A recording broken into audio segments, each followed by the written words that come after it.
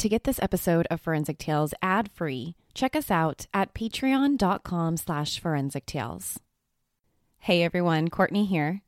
Before we get to the episode, you need to hear about the new true crime podcast I've been binging, the Military True Crime Addict podcast. Military True Crime Addict explores reported, shocking, sad, solved and unsolved true crime stories related to the military, veterans, and anyone associated with the military. Listeners of the show get to listen to original true crime stories, accurate dates, and details about how it all went down. I highly recommend you subscribe and give them a listen. That's Military True Crime Addict, available on Apple Podcasts or wherever you're listening right now. Also available at militarytruecrimeaddict.com and on Facebook at Military True Crime Addict. Subscribe today and give them a listen. Forensic Tales discusses topics that some listeners may find disturbing. The contents of this episode may not be suitable for everyone. Listener discretion is advised. After a hard day fighting crime, Michael Franke walked to his car in the night's shadow. His footsteps echoed in the empty lot. Michael possessed an incredible work ethic, coupled with a burning desire for positive change, a modern-day superhero. As Michael opened his car door, horror struck. An attacker pierced a knife through this champion's heart. The director of the Department of Corrections bled to death a few hundred feet from his office. No knife found, no evidence. Nobody saw anything at the Department of Corrections? This is Forensic Tales, episode number 68, The Murder of Michael Franke.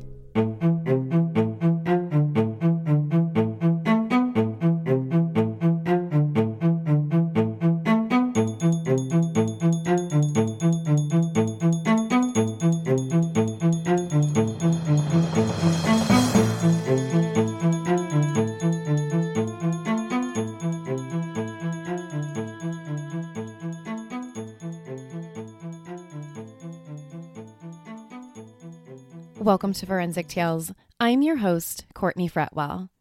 Forensic Tales is a weekly true crime podcast covering real, spine-tingling stories with a forensic science twist. Some cases have been solved with forensic science, while others have turned cold. Every remarkable story sends us a chilling reminder that not all stories have happy endings. If you're interested in supporting the show, getting early access to weekly episodes, bonus material, ad-free episodes, merchandise, and much more, consider visiting our Patreon page at patreon.com/Forensic Tales. Another great way you can help support Forensic Tales is by leaving us a positive rating with a review, or telling friends and family who love true crime about us. Now, let's jump right into this week's story. In the 1980s, Michael Franke was at the very top of his career. If you were a resident in Oregon, anytime you heard anything about the Department of Corrections, you thought of Michael Franke. He was personally going to clean up the United States prison system. Before Michael became the director of Oregon's Department of Corrections, he led a remarkable life. Born in Kansas City, Missouri, Michael attended college at New Mexico Highlands University on a football scholarship.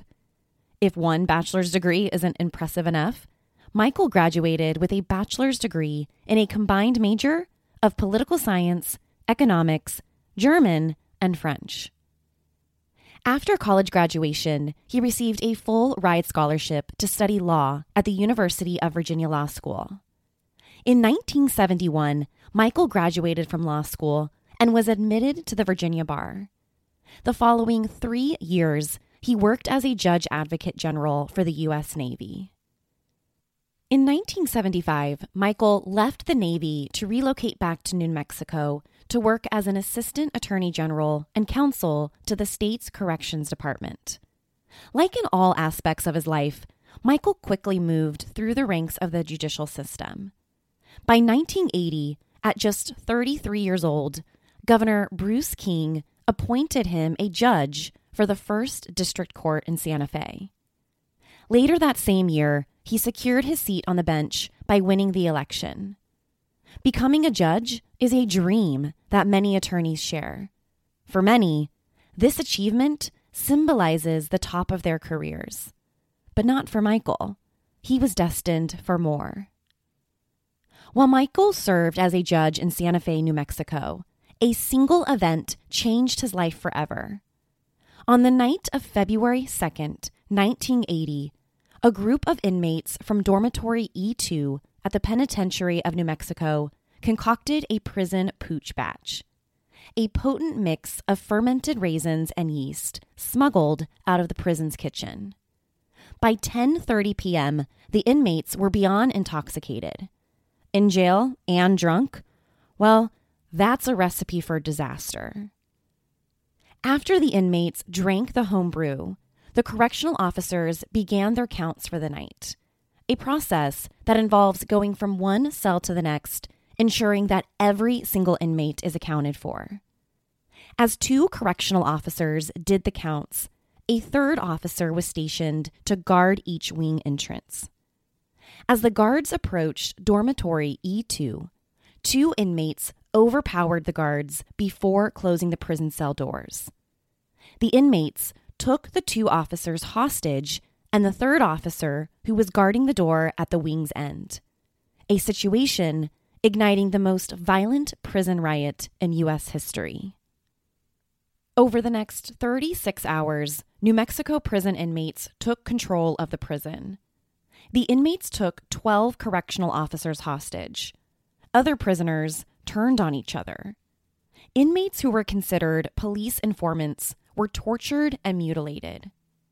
Once authorities regained control of the prison, 33 people died, 12 correctional officers were held hostage, and over 200 inmates were seriously injured.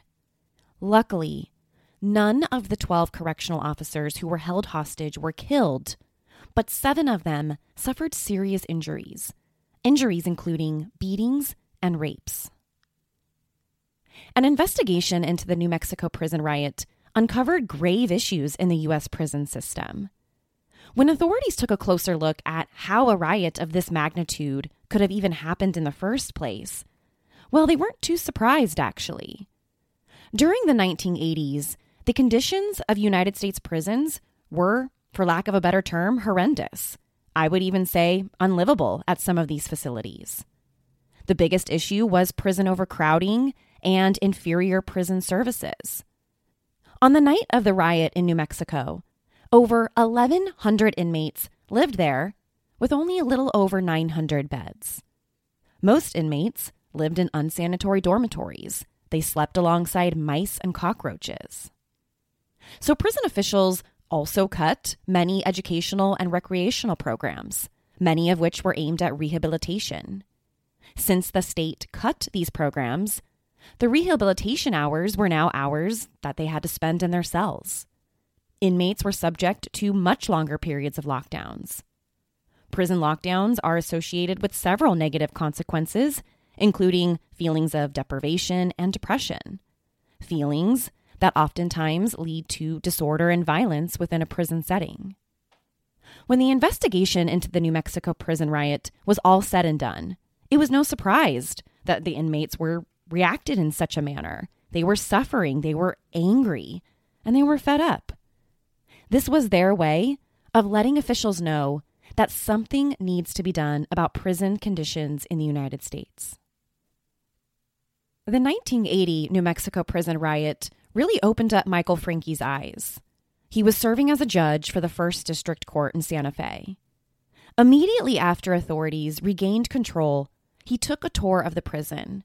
He witnessed firsthand how overcrowded it was and the horrific living conditions. He also recognized the problem about cutting educational and rehabilitation programs. Michael wasn't going to be just another onlooker. He needed to create change in the U.S. prison system. Big change.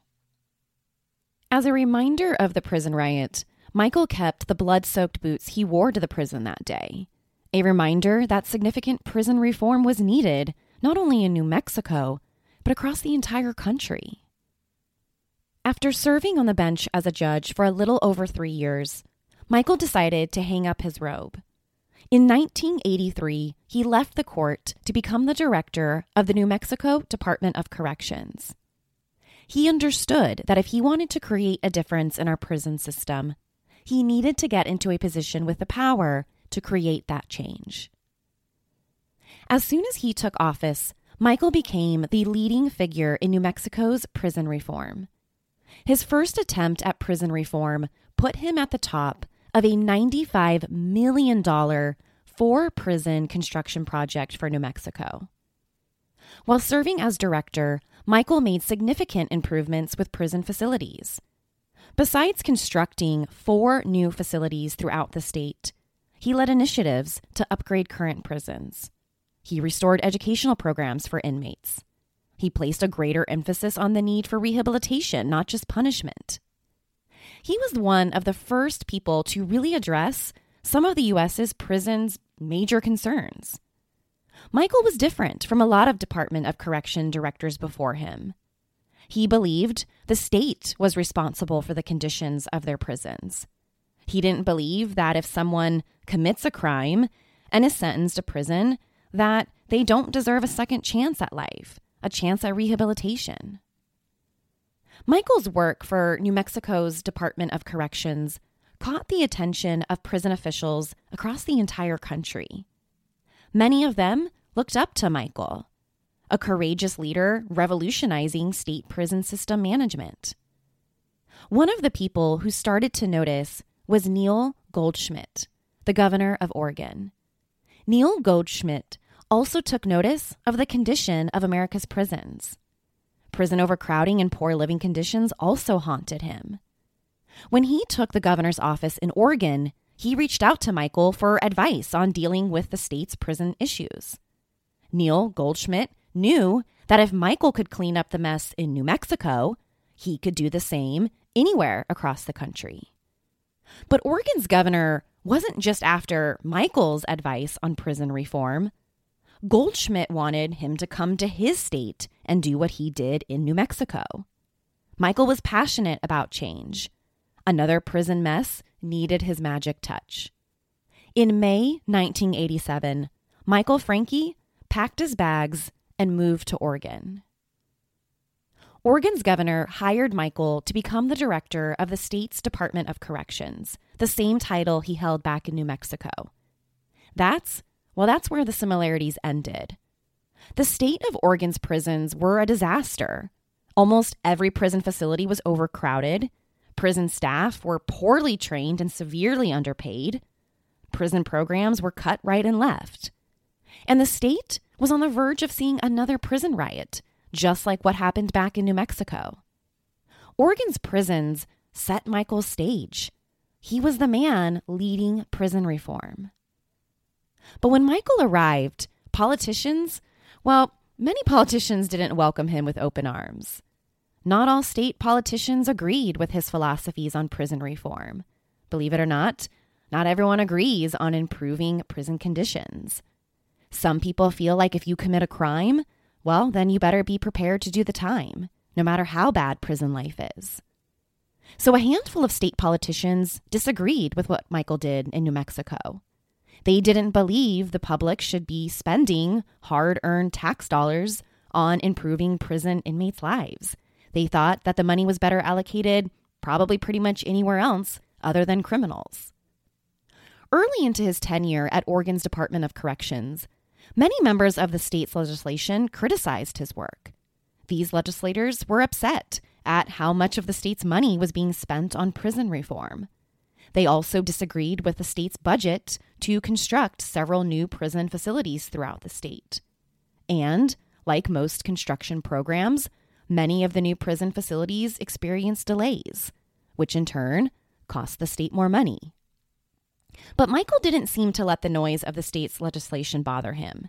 He came to Oregon to do a job, reform the state's prison system. And that's exactly what he was going to do.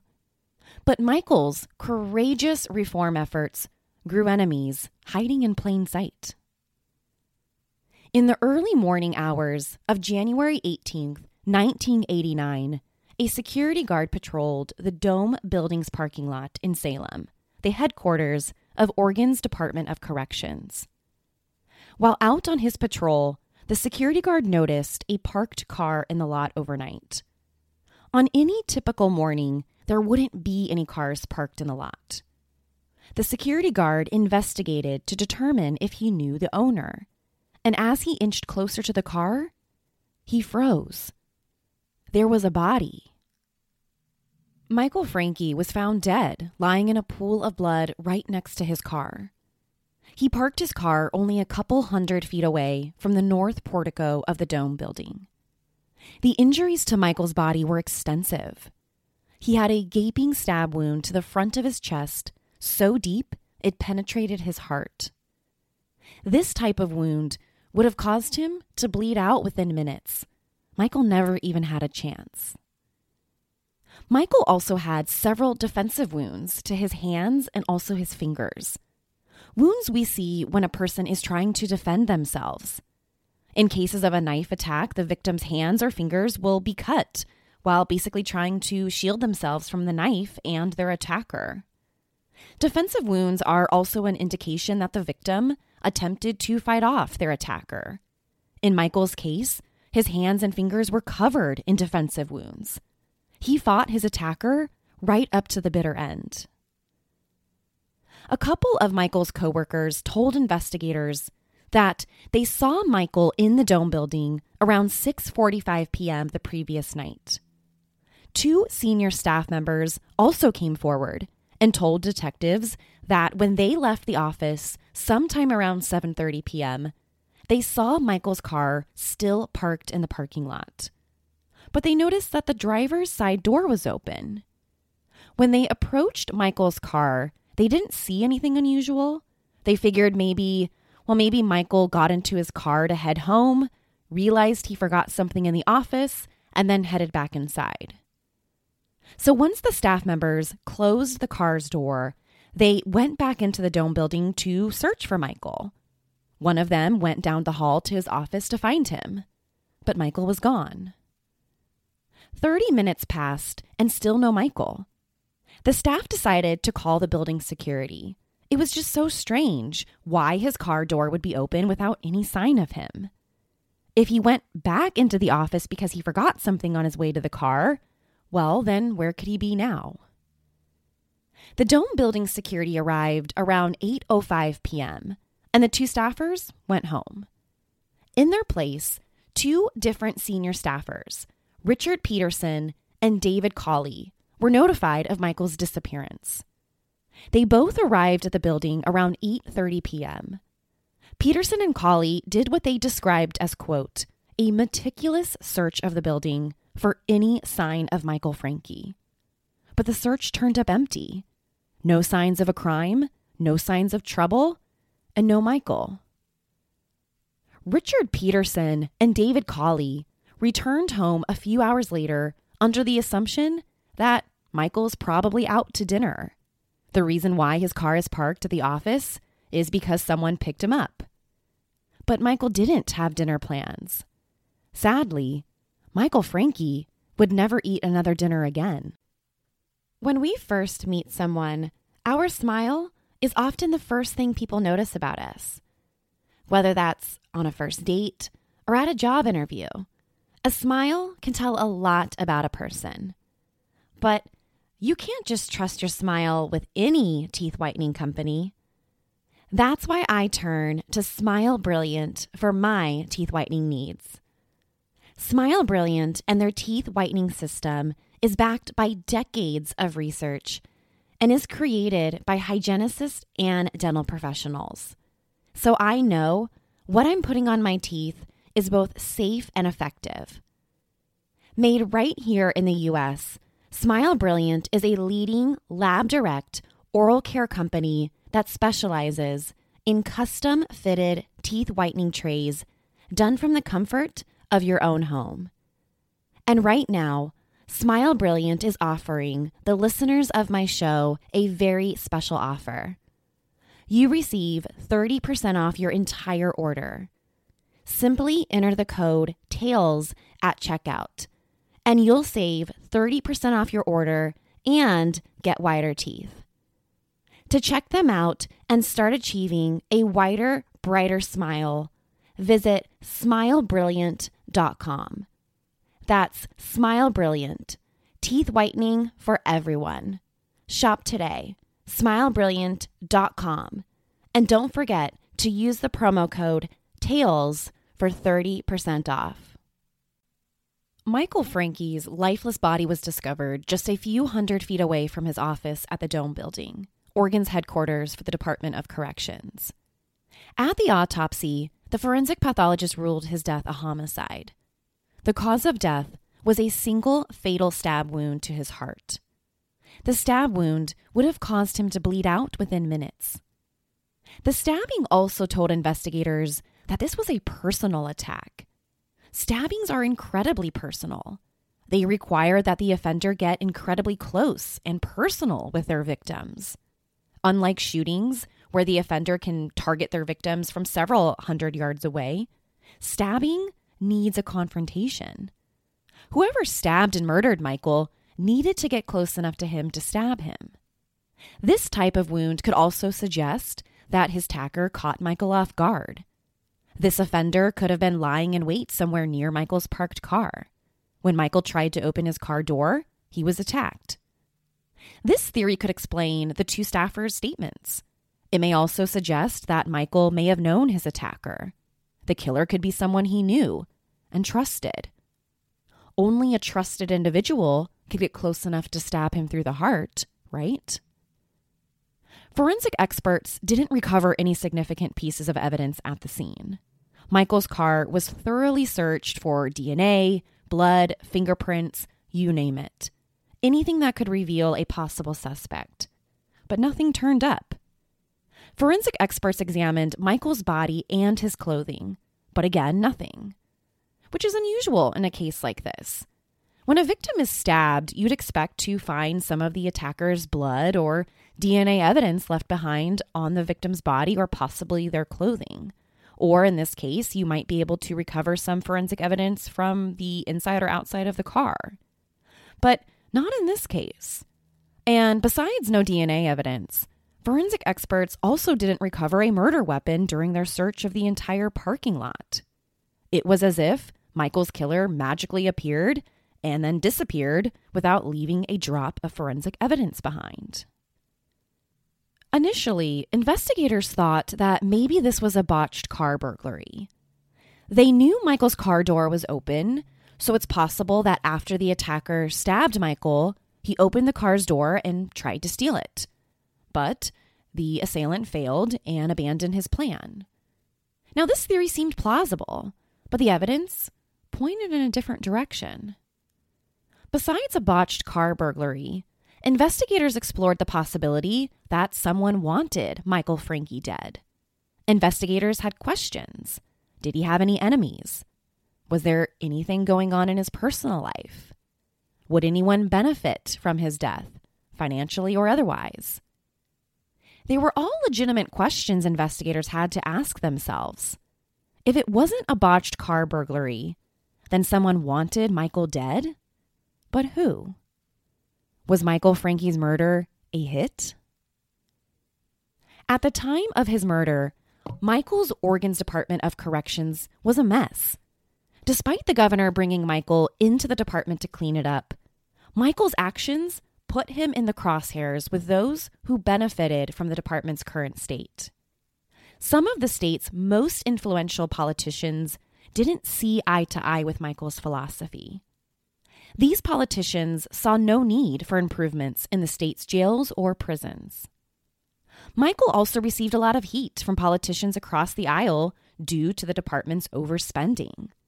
The political climate was a regular day in government, no news for an alarm, but then Michael's brothers stepped up with some information about a possible hit.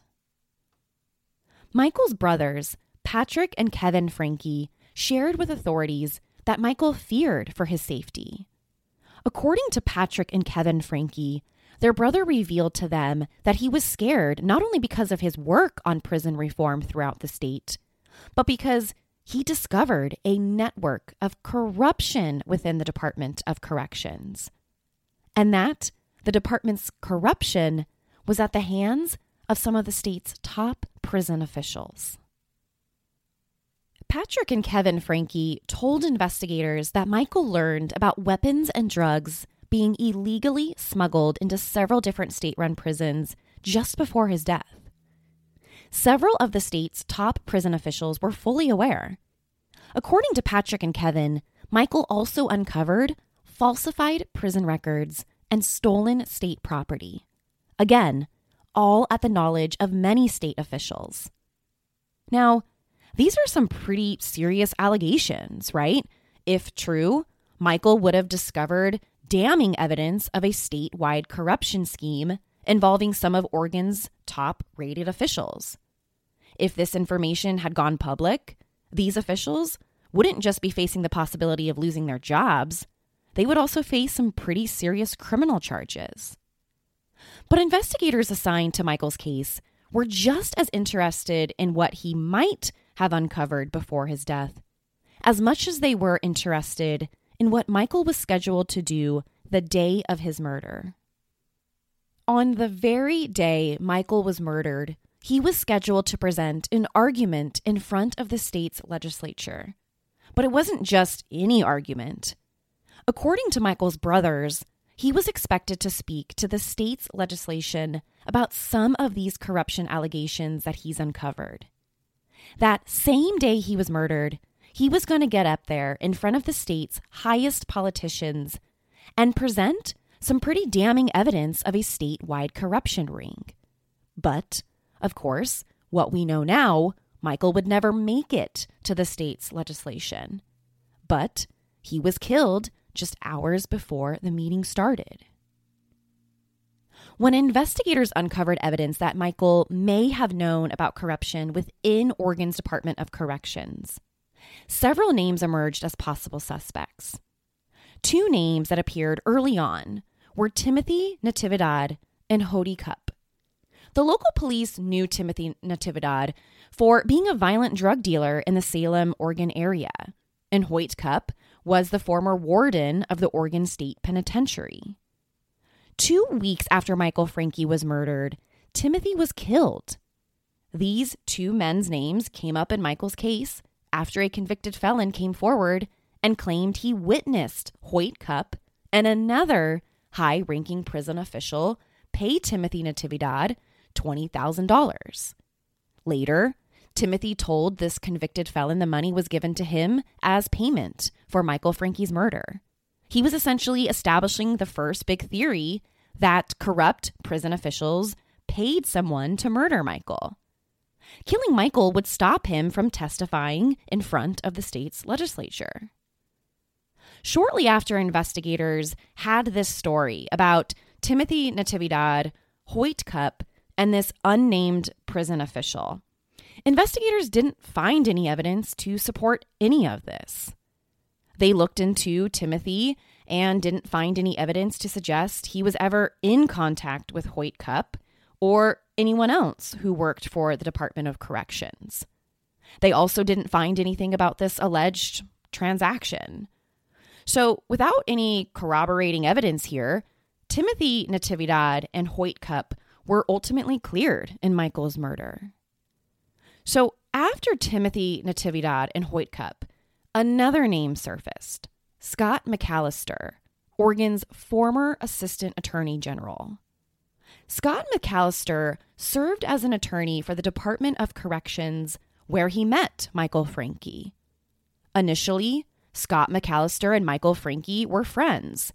They even took a trip together to attend a conference. But something in their friendship changed by the end of 1988. After 19 months working together at Oregon's Department of Corrections, they got into some sort of argument. And when all was said and done, Michael Franke requested a new attorney for the department. He didn't want Scott McAllister anymore. Scott would be reassigned to another state department.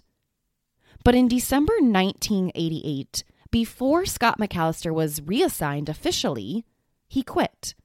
He took a job for the Utah Department of Corrections. He took the job less than 1 month before Michael's murder.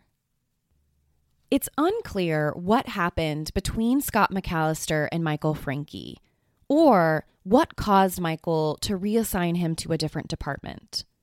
But in the months and years following Michael's death, Scott McAllister passed a polygraph about his involvement in the murder. Like Timothy Natividad and Hoyt Cupp, there wasn't any solid evidence linking him to Michael's murder. Investigators continued to try to get their hands on whatever evidence they could find. But as the weeks turned into months, no credible suspects emerged. After a year of investigating, the case was on the brink of turning cold until a new name surfaced. In April 1990, 15 months after Michael's murder, a new suspect emerged. This time, investigators felt pretty good about him. His name was Frank Gable. Frank Gable was known to Salem police for being a local drug dealer, small time. He had a lengthy criminal record for selling meth and stayed in county jail. Gable came under the police's radar after his former prison cellmate came forward to investigators with a story. Gable's former cellmate told investigators that Gable confessed to him about Michael's murder. The cellmate even confirmed the police's first theory that the murder was resulted from a botched car burglary. He claimed Gable told him how he didn't want to kill Michael that night. He said he didn't even know who Michael Franke was. He was just trying to steal his car when Michael caught him. He told his cellmate that he had no choice but to stab him to death and then run away. So based on the cellmate's intel here, Frank Gable was arrested and charged with first-degree murder for killing Michael Franke. Did you know that big tech companies make a lot of money from your data? Well, they do. And the worst part is, you aren't getting your fair share of their profits. Introducing Tiki. Tiki believes it's your data and you should be paid for it. Tiki is an app that allows you to see what data companies are collecting from you. And the best part is, Tiki helps you monetize your data. With Tiki, you get paid your fair share for granting buyers access to your data. It's that simple. To start getting your fair share of your data, check them out at mytiki.com/forensic tales. That's Tiki, Tiki, mytiki.com/forensic tales. It's your data. Get paid for it. After 15 long months, the police finally made an arrest in the case. They stuck with their initial hunch that Michael's murder was a result of a botched car burglary. In April 1990, authorities arrested and charged Frank Gable. Even without any trace of forensic evidence linking him to the murder, the police believed they had one creative piece of evidence, and it wasn't the former cellmate's testimony. Police had a theory about the murder weapon.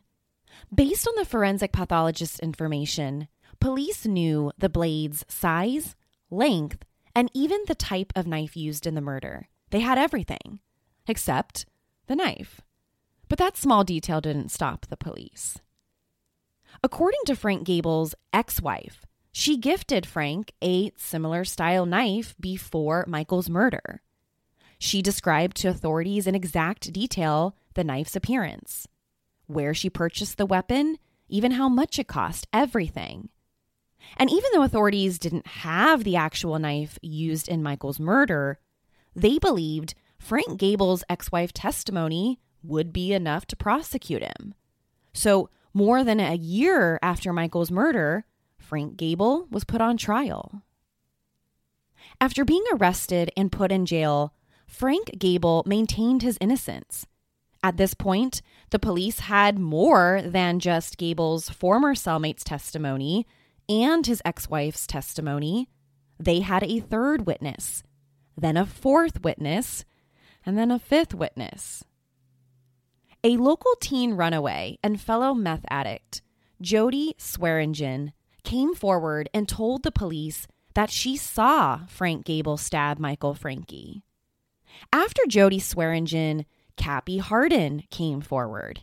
Cappy Hardin, another drug addict and convict, told the police that he too saw Frank Gable commit the murder. Both said they witnessed Frank Gable attempt to steal Michael's car, and when Michael approached him, he pulled out a knife and stabbed him. A guy named Eric Mason also told police that he knew what Gable did. Mason told police he overheard Gable bragging about the murder as payback for slowing down the illegal drug smuggling inside of the state's prison system, something Michael Franke was made aware of within his department. While Frank Gable was in custody, authorities searched the apartment he shared with his mother. Inside the apartment, investigators initially claimed that they had recovered some clothing that tied Gable to Franke's murder. But when the media grilled authorities about what exactly the clothing meant to the case, the police then dismissed this evidence.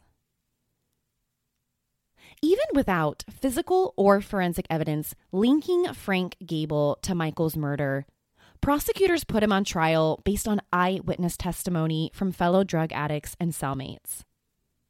At his trial, the same eyewitnesses testified in front of a jury. One by one, they told the jury that they saw Frank Gable stab Michael that night in a botched car burglary. Others testified they heard him confess to the murder. Gable's ex-wife testified she was the one who purchased the knife, the murder weapon. All of this testimony was incredibly damning, even without physical or forensic evidence. Making matters worse for Gable was that he couldn't produce a defense other than his innocence. His only defense at trial was claiming that the eyewitnesses against him were just retaliating. Gable argued that because he had once worked as a former jailhouse informant for the police, that these people were trying to point the fingers at him in the murder. According to Gable, nobody saw him commit the murder because he wasn't there. But a simple defense of, I wasn't there, I didn't do it, well, that type of defense wouldn't be good enough in the eyes of these 12 jurors. On June 27, 1991, Frank Gable was convicted of murder. The jury was comfortable with their verdict. They didn't need any physical or forensic evidence to convict him. To the jury, eyewitness testimony provided more than enough. So before I discuss the twisted ending here, let's investigate these events. Eyewitness testimony in a criminal trial can be incredibly problematic. I, for one, have studied eyewitness testimony in grad school. The current research of what we know reveals that eyewitness testimony can be extremely unreliable. Jurors tend to love eyewitness testimony. After a trial, some jurors will state that they believed eyewitness testimony over complicated forensic evidence that was presented. Eyewitnesses are overly confident about their memory's accuracy, even when they're wrong. Human memory makes us terrible crime witnesses. What we think we saw and what actually happened can be completely different stories. Research on this topic suggests that eyewitness testimony is one of the leading causes of wrongful convictions, and it usually takes DNA or some sort of other forensic evidence to clear the wrongfully accused. So in Frank Gable's case, I'm not surprised that a jury convicted him of Michael Franke's murder, even without DNA or any other type of forensic evidence. Eyewitness testimony holds incredible power over any jury. So after a jury convicted Gable of Michael Franke's murder on June 27, 1991, he was sentenced to life in prison without the possibility of parole. Ironically, Gable was sent to serve out his life sentence in the same prison facility that Michael Franke worked to reform. Gable would spend the next 29 years in prison for a murder he says he didn't commit. While incarcerated, he continued to appeal his conviction. His attorneys pointed to the lack of physical or forensic evidence in the case. They continued to argue that Michael's death was likely a result of his pursuit of prison reform, that this wasn't a car burglary gone wrong. His murder meant much more. In October 2014, Frank Gable received the news he hoped for. Oregon's Federal Public Defender's Office agreed to reopen the case on appeal. Gable received his first shot at having his conviction overturned. But, like many matters in our criminal justice system, justice isn't always swift. Gable continued to serve out his life sentence, awaiting appeal until April of 2019. He had no choice but to count the days. On April 18th, 2019, an Oregon judge ruled that Frank Gable must be retried by the prosecution or released within 90 days. The judge ruled, quote, "Although the evidence presented at trial in 1991 resulted in a guilty verdict, the court concludes that this is more likely than not that no reasonable juror would find Gable guilty in light of the totality of all the evidence uncovered since then." End quote. So the new evidence the judge is referring to is the eyewitnesses themselves, the same eyewitnesses who convicted Gable in the first place. Well, since 1991, many of those eyewitnesses have recanted their testimony. They were basically saying that what they said during the trial, well, that might not be true. Since Gable's conviction relied solely on eyewitness testimony, there wasn't any physical or forensic evidence. The judge on appeal found no reason to be able to uphold the conviction in the first place. So by 2019, the prosecution either needed to retry him or the state needed to release him from prison, and they had 90 days to decide. And after 90 days passed, the prosecution decided to not retry him. After 29 years, Frank Gable was released from prison on June 28, 2019. To this day, the murder of Michael Franke remains open. There have been no additional suspects named. Since Frank Gable's acquittal, many speculate the murder was a hit, especially Michael's family. Remember the name Scott McAllister, the Oregon former attorney who Michael reassigned? Well, private investigators who worked for Gable's defense uncovered documents in Mike McAllister's possession. These were documents sent to McAllister's new home in Utah. Documents containing sensitive information about Michael Franke's murder. They contained information that nobody who wasn't involved in the murder investigation should possess. Scott McAllister's former girlfriend told authorities that she overheard a conversation one day. McAllister told someone that Michael's murder was a botched hit. Michael's murder was supposed to look like a suicide. Authorities took a closer look at Scott McAllister and found some pretty disturbing information.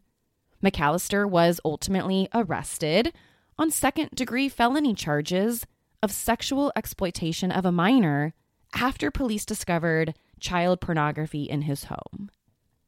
Scott McAllister maintains his innocence in Michael Franke's murder to this day. Who killed Michael Franke? A botched car burglary at the correction center?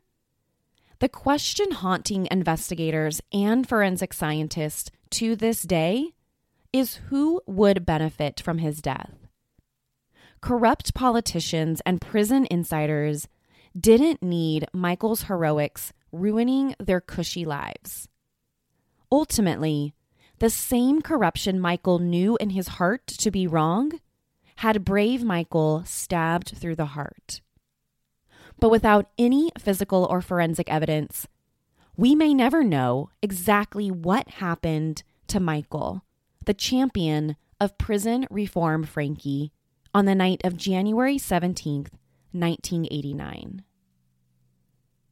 To share your thoughts on the murder of Michael Frankie, be sure to follow the show on Instagram and Facebook at Forensic Tales. Let me know who you think the murderer is. Also, to check out photos from the case, be sure to head to our website, forensictales.com. And don't forget to subscribe to Forensic Tales so you don't miss an episode. We release a new episode every Monday. If you love the show, consider leaving us a positive review or tell friends and family about us. You can also help support the show through Patreon. Thank you so much for joining me this week. Please join me next Monday. We'll have a brand new case and a brand new story to talk about. Until then, remember, not all stories have happy endings. Forensic Tales is a Rockefeller audio production. The show is written and produced by me, Courtney Fretwell. For a small monthly contribution, you can gain access to bonus content and be one of the first to listen to new episodes. Or, if you simply want to support the show, head over to our Patreon page, patreon.com/Forensic Tales. You can also help support the show by leaving us a positive review and telling friends and family about us. Forensic Tales is a podcast made possible by our Patreon producers, Tony A., Nicole L., William R., David B., Sammy, Paula G., and Selena C. If you'd like to become a producer of the show, head to our Patreon page or email me at courtney@forensictales.com. For a complete list of sources used in this episode, please visit forensictales.com. Please join me next week. We release a new episode every Monday. Until then, remember, not all stories have happy endings.